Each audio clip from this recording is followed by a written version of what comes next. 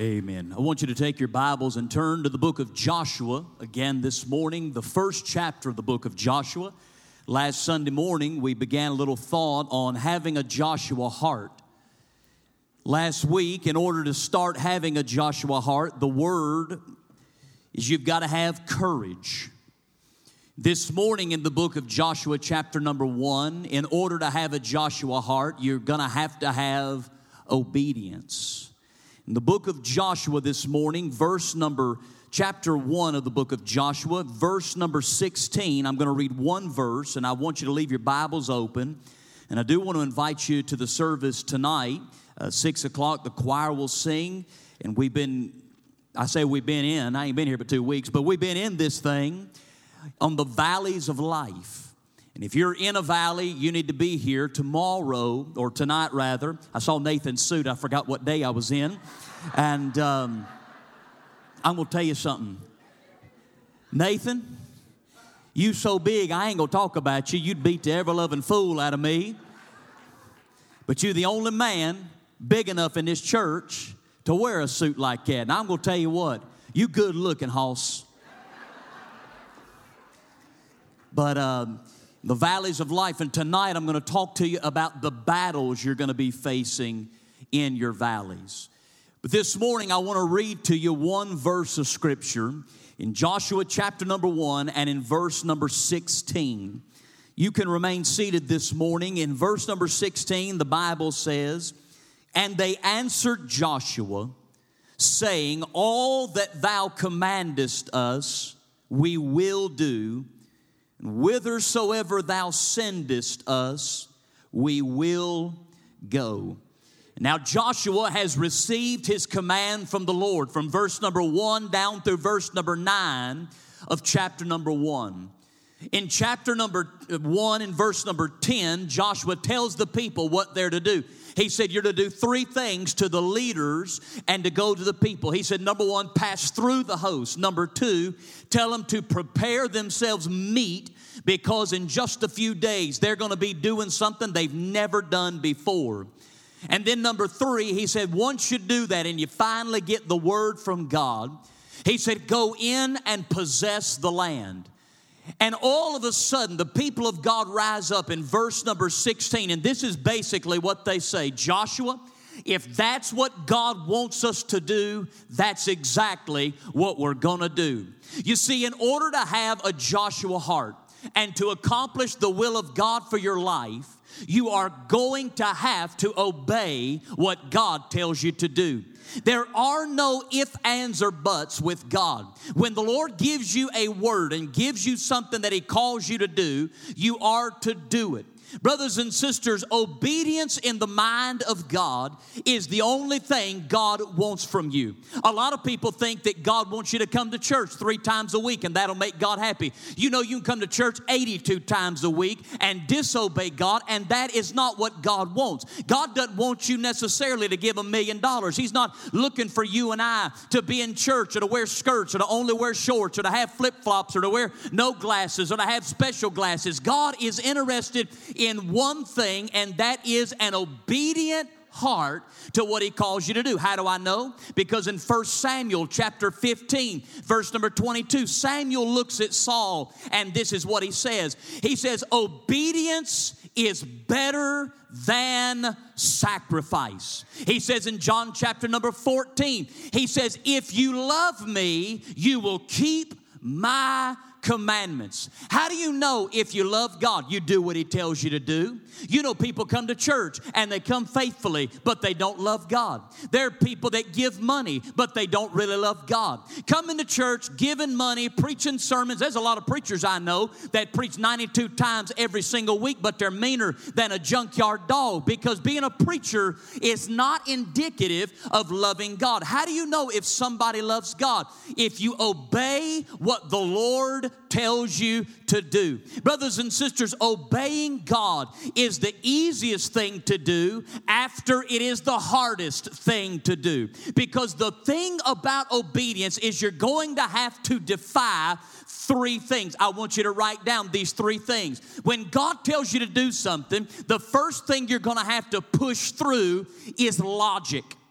Logic is the very first thing in order to obey God you're going to have to push through. These children of Israel have been marching around for 40 years in the wilderness. They have lived under the cloud of God's protection. They've been eating bread. They have lived in tents for 40 years. God says, I want you to go into the land. I believe they probably said, thank God, we're finally going to have a little rest. He says, now when you get into the land, get your swords ready because it's battle time down at the OK Corral. But instead of them saying, well, Lord, we've been doing so much here lately. Lord, that's not probably the best idea. They said, Lord, we've been marching for 40 years, but if you want us to go in and whip the Philistines and take care of the Hittites and the Jebusites and the Amorites and all the other ites that are in the land, sharpen my sword, cook my chicken, and get on the road because that's what you tell me to do. Even when it does not make sense, I want to give you a word. Following God will rarely make sense to your human mind. You say, how do you know that? Naaman is covered in leprosy in the book of Kings, and he says, I want to be healed. God says, in order to be healed, you don't need to go to the doctors. You don't need to go to the physicians. Go down to the muddy waters of the river Jordan and dip down 7 times, not 8 times, not 6 times. You say, why did God tell him to do that? I don't have any idea, and neither do you. But you don't question God even when it does not make sense. Peter wants to get out to where Jesus is in the middle of the Sea of Galilee. And what in the world does God tell him to do in order to get from the boat to where Jesus is? He said, I want you to walk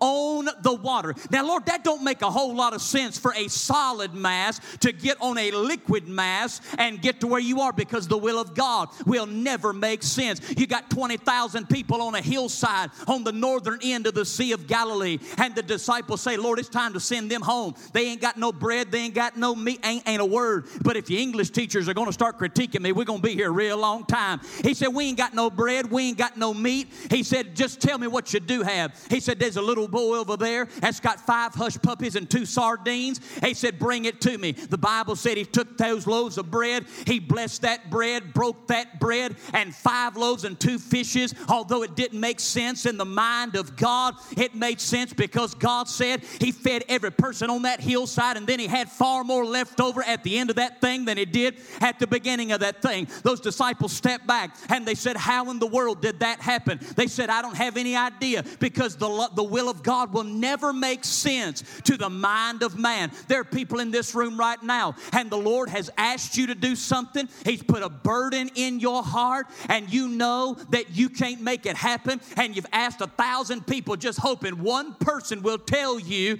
to do it, and everybody said, well, I don't think that's probably a good idea. Good ideas and God ideas will never go hand in hand. Stop looking for good ideas and start following God ideas, and somehow and some way it'll make it work. You say, give me another thing that doesn't make sense, but it just works. Take the Son of the living God out of the third heaven, march him down into the womb of a virgin. How did a virgin have a baby? I don't know. It doesn't make sense to the human mind. Put the flesh upon God and let the Son of God, man in God and God in man. You say, I don't understand that. Neither do I, because it makes no logical sense. Have that man march up a hillside on bloody Golgotha. Let him be nailed to a cross, impaled in 3 places, and let him bow his head and say, it is finished. And watch the darling Son of God yield up the ghost. You say they put him in a grave. Where is he today? He ain't in that grave. That doesn't make any sense. The will of God doesn't ever make sense to the mind of man, because on that first resurrection Sunday morning, the Holy Ghost gave him a Romans 8 wake-up call, and the sweet Spirit of the living God, he marched into the side of that grave, broke the door open. Honey, they walked out, and he did not walk out with just himself. Honey, he had keys on his side, the keys to death, hell, and the grave. But he didn't just come out. Honey, he led captivity captive. They went back to the very throne room of God, and there they stand waiting on you and I. That doesn't make it. The will of God will never make sense to the mind of man. So if you're waiting on somebody to tell you it's a good idea to do what God's calling you to do, I'm telling you it's a good idea to tell you what God's calling you to do. But you're going to have to defy logic. Number 2, you will have to defy your desires. Can I help you with something? If you think God's going to give you something that's easy you don't know God. Now, Lord, we've been marching for 40 years. We got no military experience. Anybody that fought the Amalekites back in Exodus 17, they're all dead. And you want us to march over and do what? March around walls 7 times? Lord, they're going to laugh at me. God normally has a habit of calling you to do something that will crucify this old rotten flesh. People are going to laugh at you. They're going to say it doesn't make any sense. You say, but if I come down to that altar and ask Jesus to save me in just a little bit, they're going to laugh at me. My buddies are going to laugh at me. Number one, if you got somebody that's going to laugh at you for giving your heart to Jesus Christ, they're probably not somebody you need to be walking through life with. Number two, I'd rather be laughed at on my way to heaven than cheered on my way to hell. And today you're going to have to get over your own human desire in following the will of God. Tyler, Erica, leave everything you've known and move to Tennessee. How about no? Number one, it's colder than any place I've ever been in all my life. I've been up here 8 weeks and it's already sub-zero temperatures. Number two, y'all got the worst allergies of any place in God's green earth. I have sucked down Zyrtec, Allegra. I even think I went and got me some rock and rye. I have no idea, but I have taken everything you can possibly take.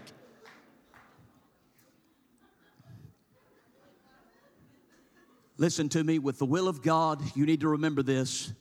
The will of God always has short-term pain in order to bring long-term gain. But our wills often have a way of bringing short-term gain, but long-term pain. The third thing you're going to have to get past if you're going to obey God is you're going to have to get over delay. You've been marching for 40 years. What will one more day hurt? When God tells you to do something, the only word you need to have in your repertoire is now.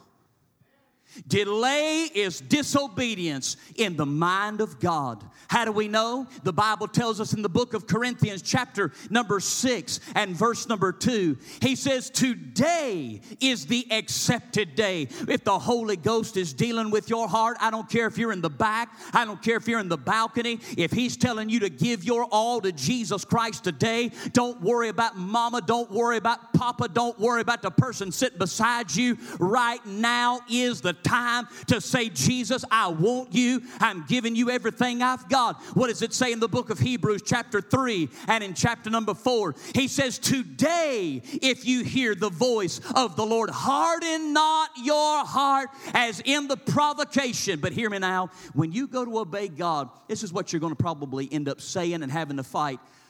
This is probably the worst time to do this. God's going to have you step out in faith to take a new job. And right before you do it, you're going to have more bills pile up against you than you've ever had in all your life.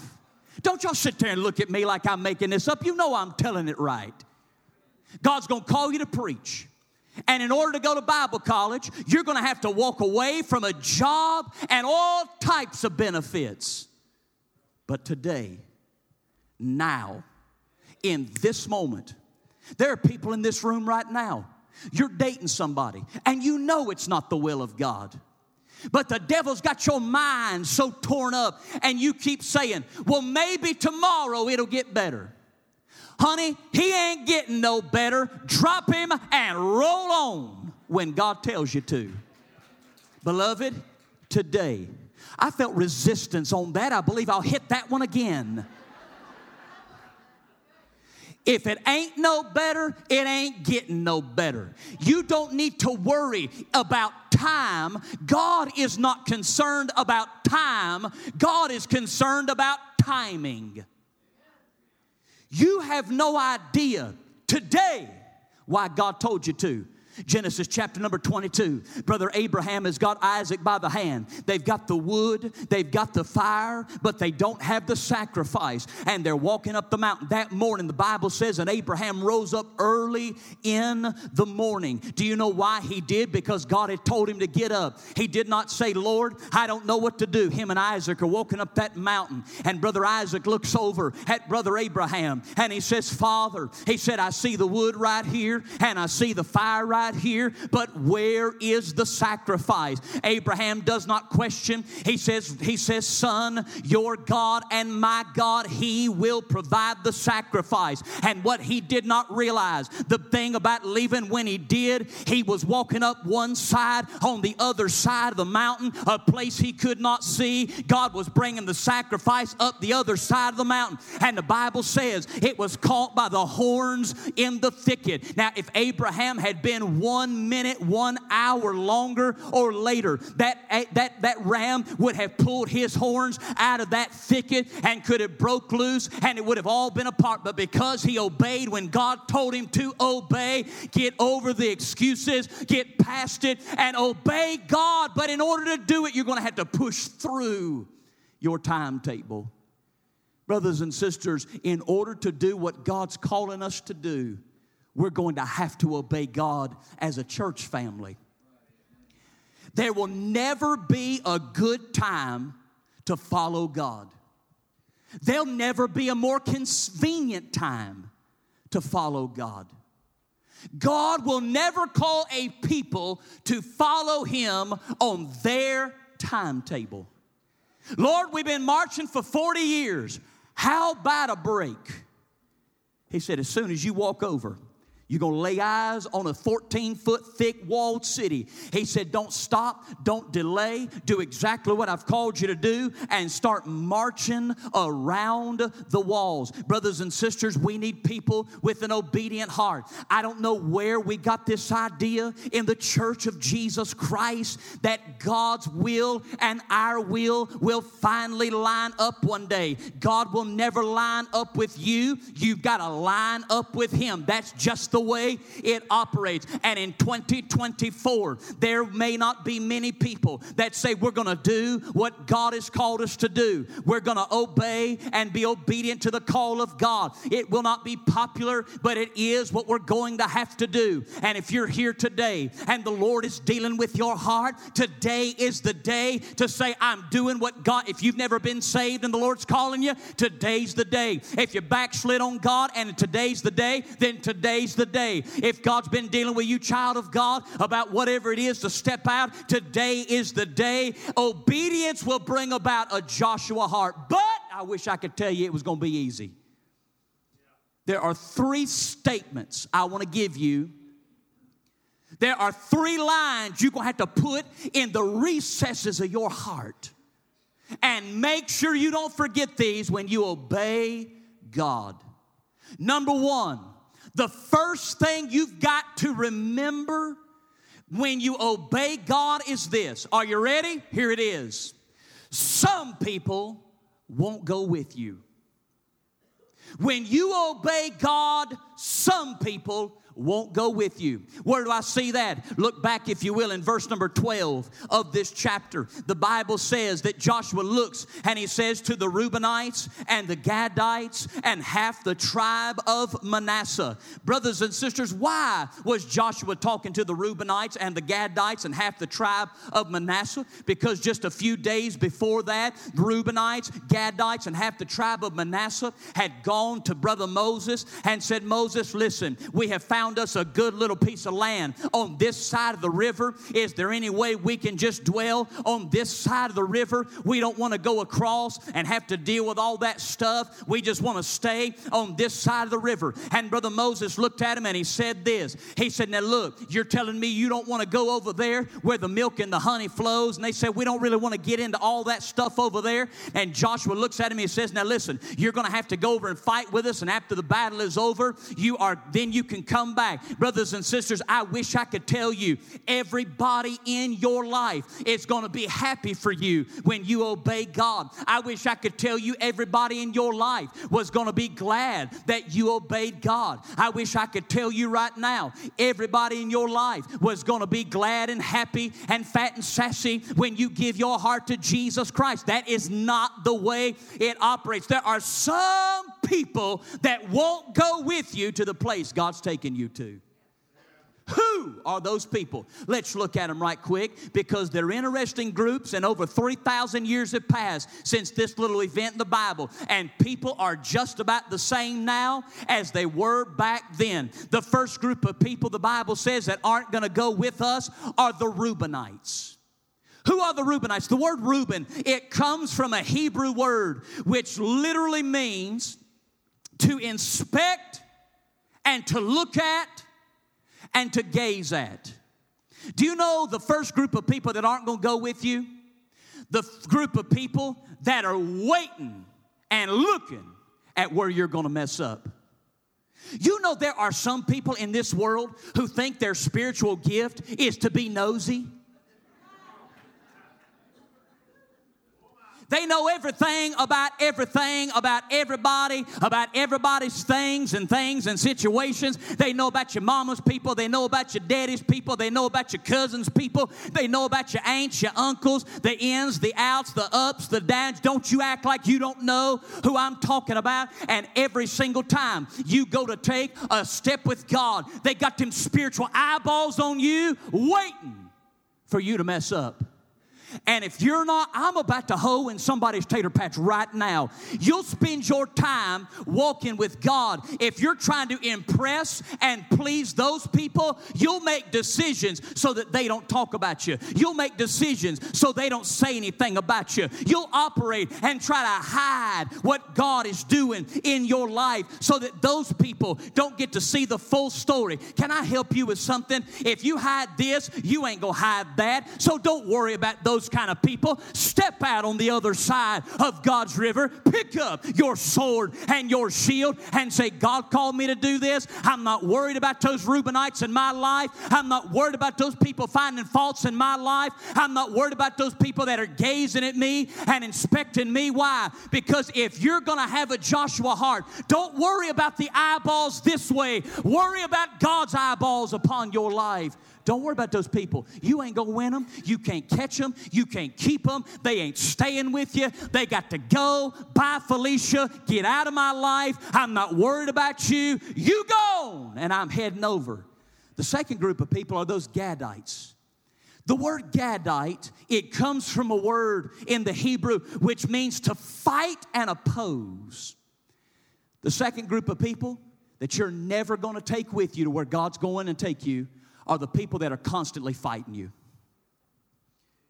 You know, there are some, I don't understand this. I want everybody to be blessed. I want everybody to be blessed. I want everybody to be happy. I want everybody to have the best that God. I'm not a jealous person. If there's a church in town bigger than this, if there's a church in town God's moving at, I'm not looking to fight them. I'm not looking to oppose them. I want to clap them on and cheer them on and say, go for the glory of God. But you know, there are some people, they think it is their job to fight and fuss about everything. Y'all gonna get mighty uncomfortable, or you're gonna start saying hallelujah. I didn't come to a funeral home this morning. I came to the house of God. There are some people who want what they want, and if it ain't what they want, they don't want it. If you're not careful, you'll operate in the plan of God trying to please people that can never be pleased. If somebody's fussing against you, and they've pretty much been fussing their whole life, you can mark her down. They ain't going with you. They're Gadites. Brothers and sisters, I've dealt with people like this my entire spiritual walk. You've dealt with people like this in your life. They're going to fight against you. They're going to moan against you. Some of y'all look so nervous right now. Brothers and sisters, you know I'm telling it right. They hate everything. They had everything you're doing. They had everything you're saying. They had everything you're acting like. They hate everything about your mama. They hate everything about your granny. They hate everything about their mama. They hate everything about their granny. And they're just constantly fighting you. Throw them a peace sign in Jesus' name and walk in the will of God. Stop trying to take everybody with you where God's taken you. Brothers and sisters, you got to be careful though. It's not our job to hurt people. We don't want to hurt anybody. But it ain't my job to please people either, and it ain't your job. There's going to be people at your job and your work, they're not going to like how you operate in your walk with God. Stop trying to please them. Bow your head over your lunch and your breakfast and your dinner. It doesn't matter if it makes everybody in hell, in heaven, and in earth mad. Follow God, because a Joshua heart obeys. There's a third group of people you will not take with you. The Bible says that there's half the tribe of Manasseh. The word Manasseh comes from a Hebrew word which means to forget. Now watch this. You ready? It says only half the tribe of Manasseh. The other half said, I ain't staying on this side. I'm heading over. So who is that third group you ain't going to take with you? You ready? It's that group of people that only remembers half of the story. They only remember half of what God's doing in your life. Let me see if I can put this down in shoe leather. How many people in this house will not lie to me and say, man, before I got saved, I was wicked as a devil? Okay, I've ridden around Lebanon long enough to realize there ought to be more hands up than that.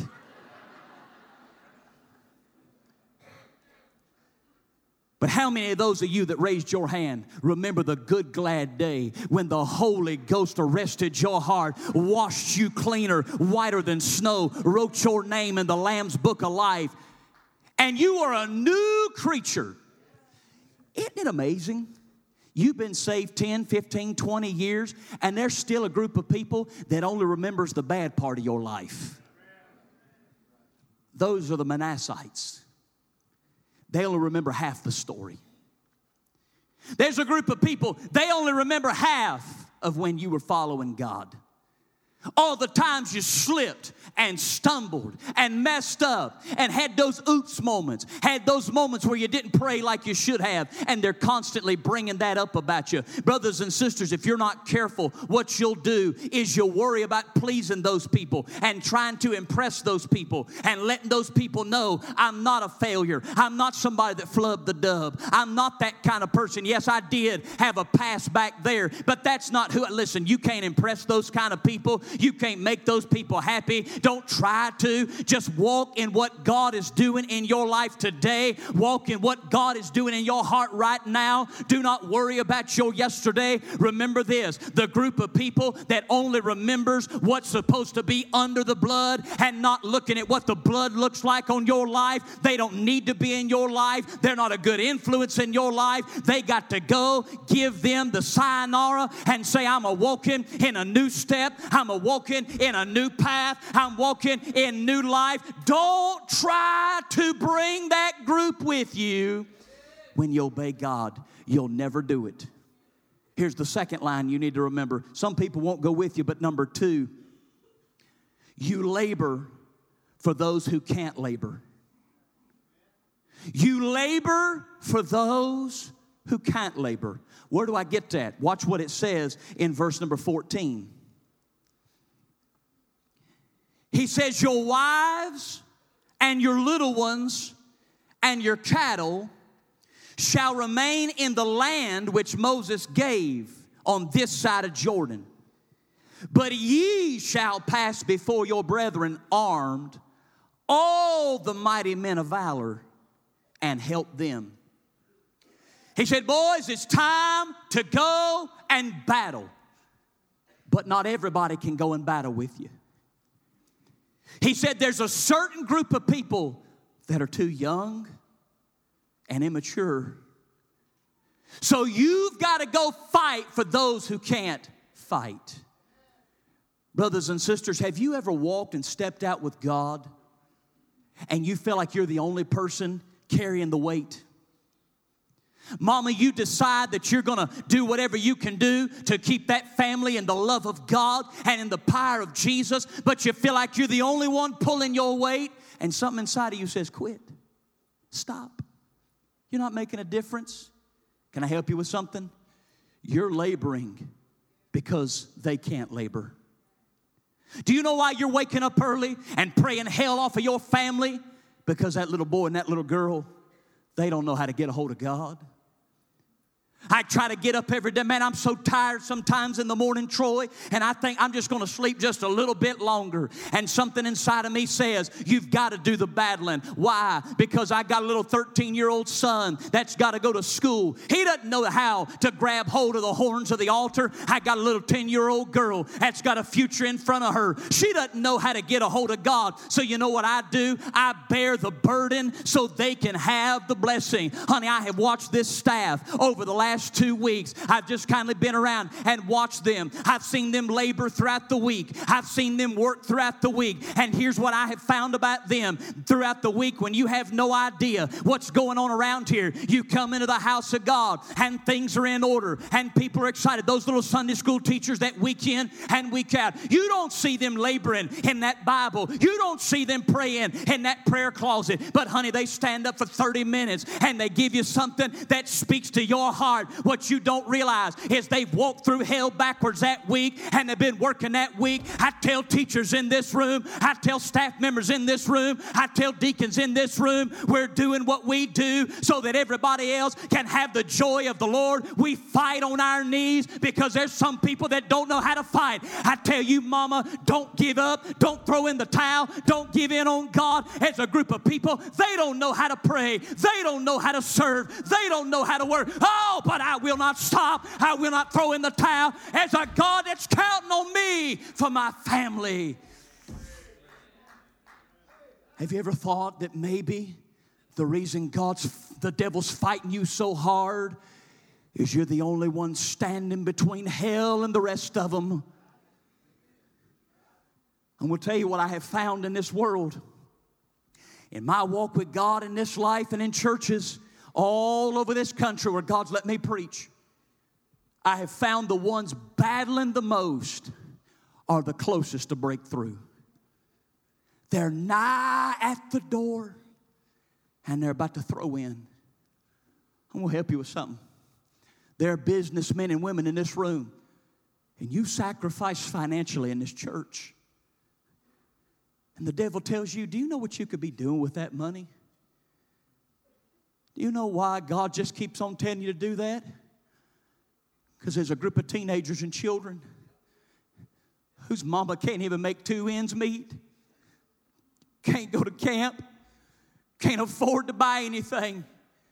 But every week when you give and every week when you tithe and you support them, there's going to be a group of kids that go down somewhere this summer and they're going to get along with God in a camp somewhere, in a conference somewhere, and the Holy Ghost is going to breathe life in their soul, and they're going to get to bear the blessing because you're the one that's been bearing the burden. Brothers and sisters, right now, honey, I feel so much God in my soul in this moment, and it's not because I'm powerful. It's not because I'm able. It's been a group of people that have prayed through the week and been fasting through the week and said, I'm going to go without and I'm going to labor, because there's a group of people in this church would know God if it slapped them in the face. They hadn't been in church in years and years and years, but here you are under the sound of a gospel preacher. Oh, because some people said, I'm going to bear the burden so others can have the blessing. We labor for those who can't labor for themselves. Can I say something? Can I just say something? Y'all love me? Y'all don't know me that well, but y'all love me? I'm going to tell you what else I have found in my spiritual walk with Christ. The one the devil tries to get you to despise the most in the church and in your life is probably the one that's laboring for you most in the church and in your life. That person across the way that he says, look at them. Psh, they think they're something, don't they? What you don't know is that's probably the person that has been on their knees and God brought you to their minds. Because the devil wants us to hate what God intends to help. So we labor for those who can't labor. Can I give you a little tip that has nothing to do with the sermon, the message, or anything? You ready? When something enters your mind or your heart that makes you despise or jealous of somebody, if you'll bow on your knees at that moment and pray for them harder than you've ever prayed, you will probably see a breakthrough in their life and in your life. Because what God often does is He lets the devil loose at the very last minute, just when Joseph thought it was all said and done. That right then, in that moment, is when up in the palace room, old Potiphar had come down to Pharaoh's throne and was standing there, and a baker had come and a butler had come and said, now Pharaoh, there's a man down in the jail and he knows how to interpret dreams, and if you'll send down there and get him. Joseph was about to throw in the towel down in the pit, but what he did not know is up in the palace God was working. And that's the way it operates in our lives. When we're fighting in the prison, God's working in the palace. Can I give you this third line that you're going to have to remember when you obey God? Brothers and sisters, the third line you're going to have to remember when you obey God is victory is not immediate, but it is promised. Can I show you a word in verse number 15 that jumped out at me? Watch what he says in verse 15. Until the Lord. Until. You know what that means? Let me put it to you in Tennessee redneck English. It ain't here yet, but it's on the way. When God gives you a promise, it may not come today, but wait for it. It will surely come. You've stepped out today. They said, now God, wait a second. You're telling us you're going to give us the entire land of the Canaanites and the Hittites and the Jebusites and the Amorites and everybody else? He said, yeah. He said, how long is that going to take? He said, you're going to be fighting for that for the rest of your life and the generation to come. He said, but I promise you, victory will not be just like that, but it will come eventually. Brothers and sisters, I'm telling you, we are just about on the precipice and on the cusp of one of the greatest revivals that our nation has ever seen, because it's always in the darkest night that God sends the brightest lights. That's why you fight so much. Victory is not immediate, but it is promised. Many of you know we've got a television ministry. We've had it for about 7 years now, and it's in the southeast, North Carolina, the hills of Tennessee, and I still do. I pray over where God is going to take it next. And by God's grace, beloved, I'm supposed to know by next Thursday, I hope, I'm praying, they have offered me the slot on Fox Nashville at 9:30 on Sunday before the NFL. And I don't know. We're going to pray. But I try to pray, Ray, over where these things go. About 3 years ago, I was praying one day over the television ministry and God meeting the need and so on and so forth. And I said, now, Lord, if there's somewhere you want us to put the television ministry, just put it in my heart. And so help me, I started thinking about West Virginia. Wild, wonderful West Virginia. If it's so wild and wonderful, why is everybody leaving? There's people in this room right now. There's going to be somebody after this service come up to me and say, I'm from West Virginia. And I'm going to say, when'd you leave? They're going to say 30 years ago. If it's so wild and wonderful, why you been here 30 years?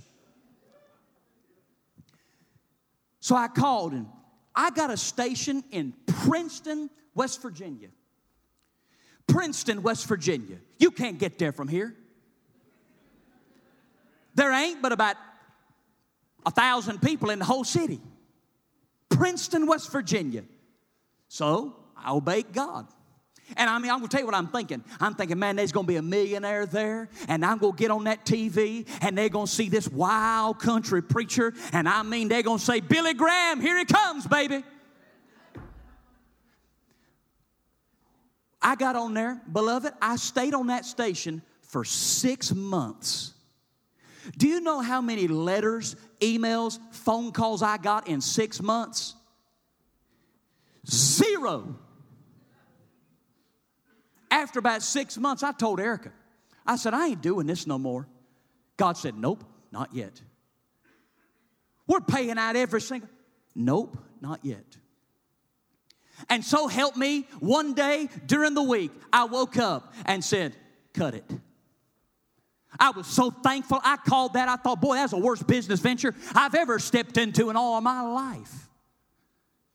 A year and a half went by this past March. Erica and I are in full-time evangelism. We're going week to week, just doing our best. We're setting up, Avery's setting up these television cameras everywhere we go. And we had a piece of equipment we had to buy. It was a camera or something, and I don't remember the exact, but it was $6,000-$7,000. And I said, now, Lord, I got on my knees. I said, now, God, I need you. I need this money for this piece of equipment. And I know what you've called me to do, so please. It wasn't 2 weeks later. I got a check in the mail for $7,000 to buy that piece of equipment. Out of nowhere. I didn't tell anybody. And wrapped up in that check was a letter. On the outside was no return address. I opened up that letter, and it was a handwritten note from a little woman. And this is what she said. She said, Pastor Tyler, I don't know if you'll ever get this letter, but I just want you to know something. She said, a year and a half ago, whenever it was, she said, my husband was diagnosed with cancer. And due to COVID, he couldn't get out and go to church because of the chemo. And he was so upset because he loved going to church and hearing preaching. And one day he was flipping through the stations and saw a young preacher on the Fox station, on the Princeton Fox station. She said his cancer moved fast. He only lived for 6 months. She said, it's been about a year now since he died, and I've just gotten everything settled. And he had a tractor. If I'm lying, I'm dying.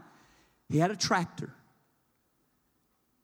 And I sold that tractor, and he told me before he died, he wanted me to send the proceeds to that preacher who ministered to him on TV.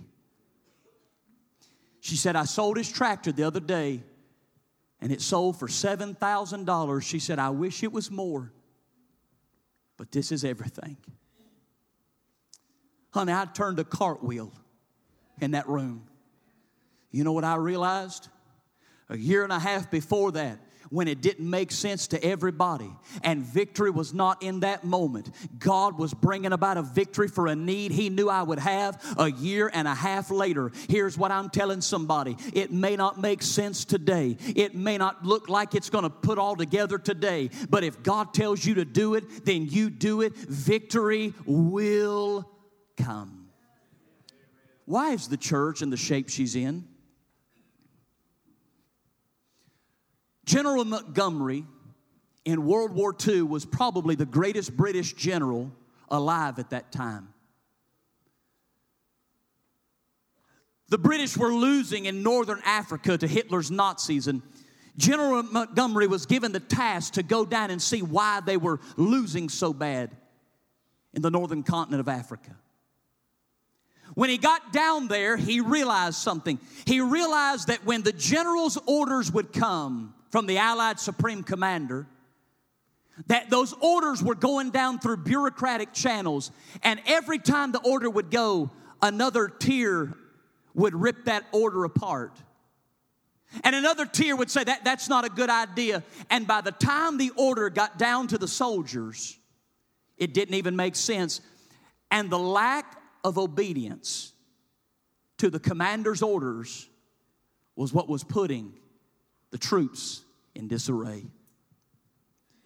General Montgomery went down there and he fired every single one of those bureaucratic commanders. And he said the moment that an order leaves headquarters, it is to go undissected straight down to the troops. And in just a few short months, because the people were obeying the orders from headquarters, they turned the war in northern Africa, and Rommel and the Nazis were defeated and ultimately pushed out of northern Africa. The only thing that was bringing defeat was the fact that the orders were not being obeyed exactly like the commander had set out. Beloved, today people say God is not real and God does not speak and the Lord is not raising up a church. I beg to differ. The Lord is speaking and the Lord is raising up a church, but we've become too smart and we've become too logical and we're picking apart all the things that God's telling us to do. But I say no more. No more in the house of God. No more in the church of Jesus Christ. No more in the Baptist church. No more in the Southern Baptist Convention. We need a revival today. We need a revival more than we've ever needed it. It's time that God's people stand up and say, God, whatever you tell me to do, I will do. Because a Joshua heart is obedient. Let's bow our heads this morning.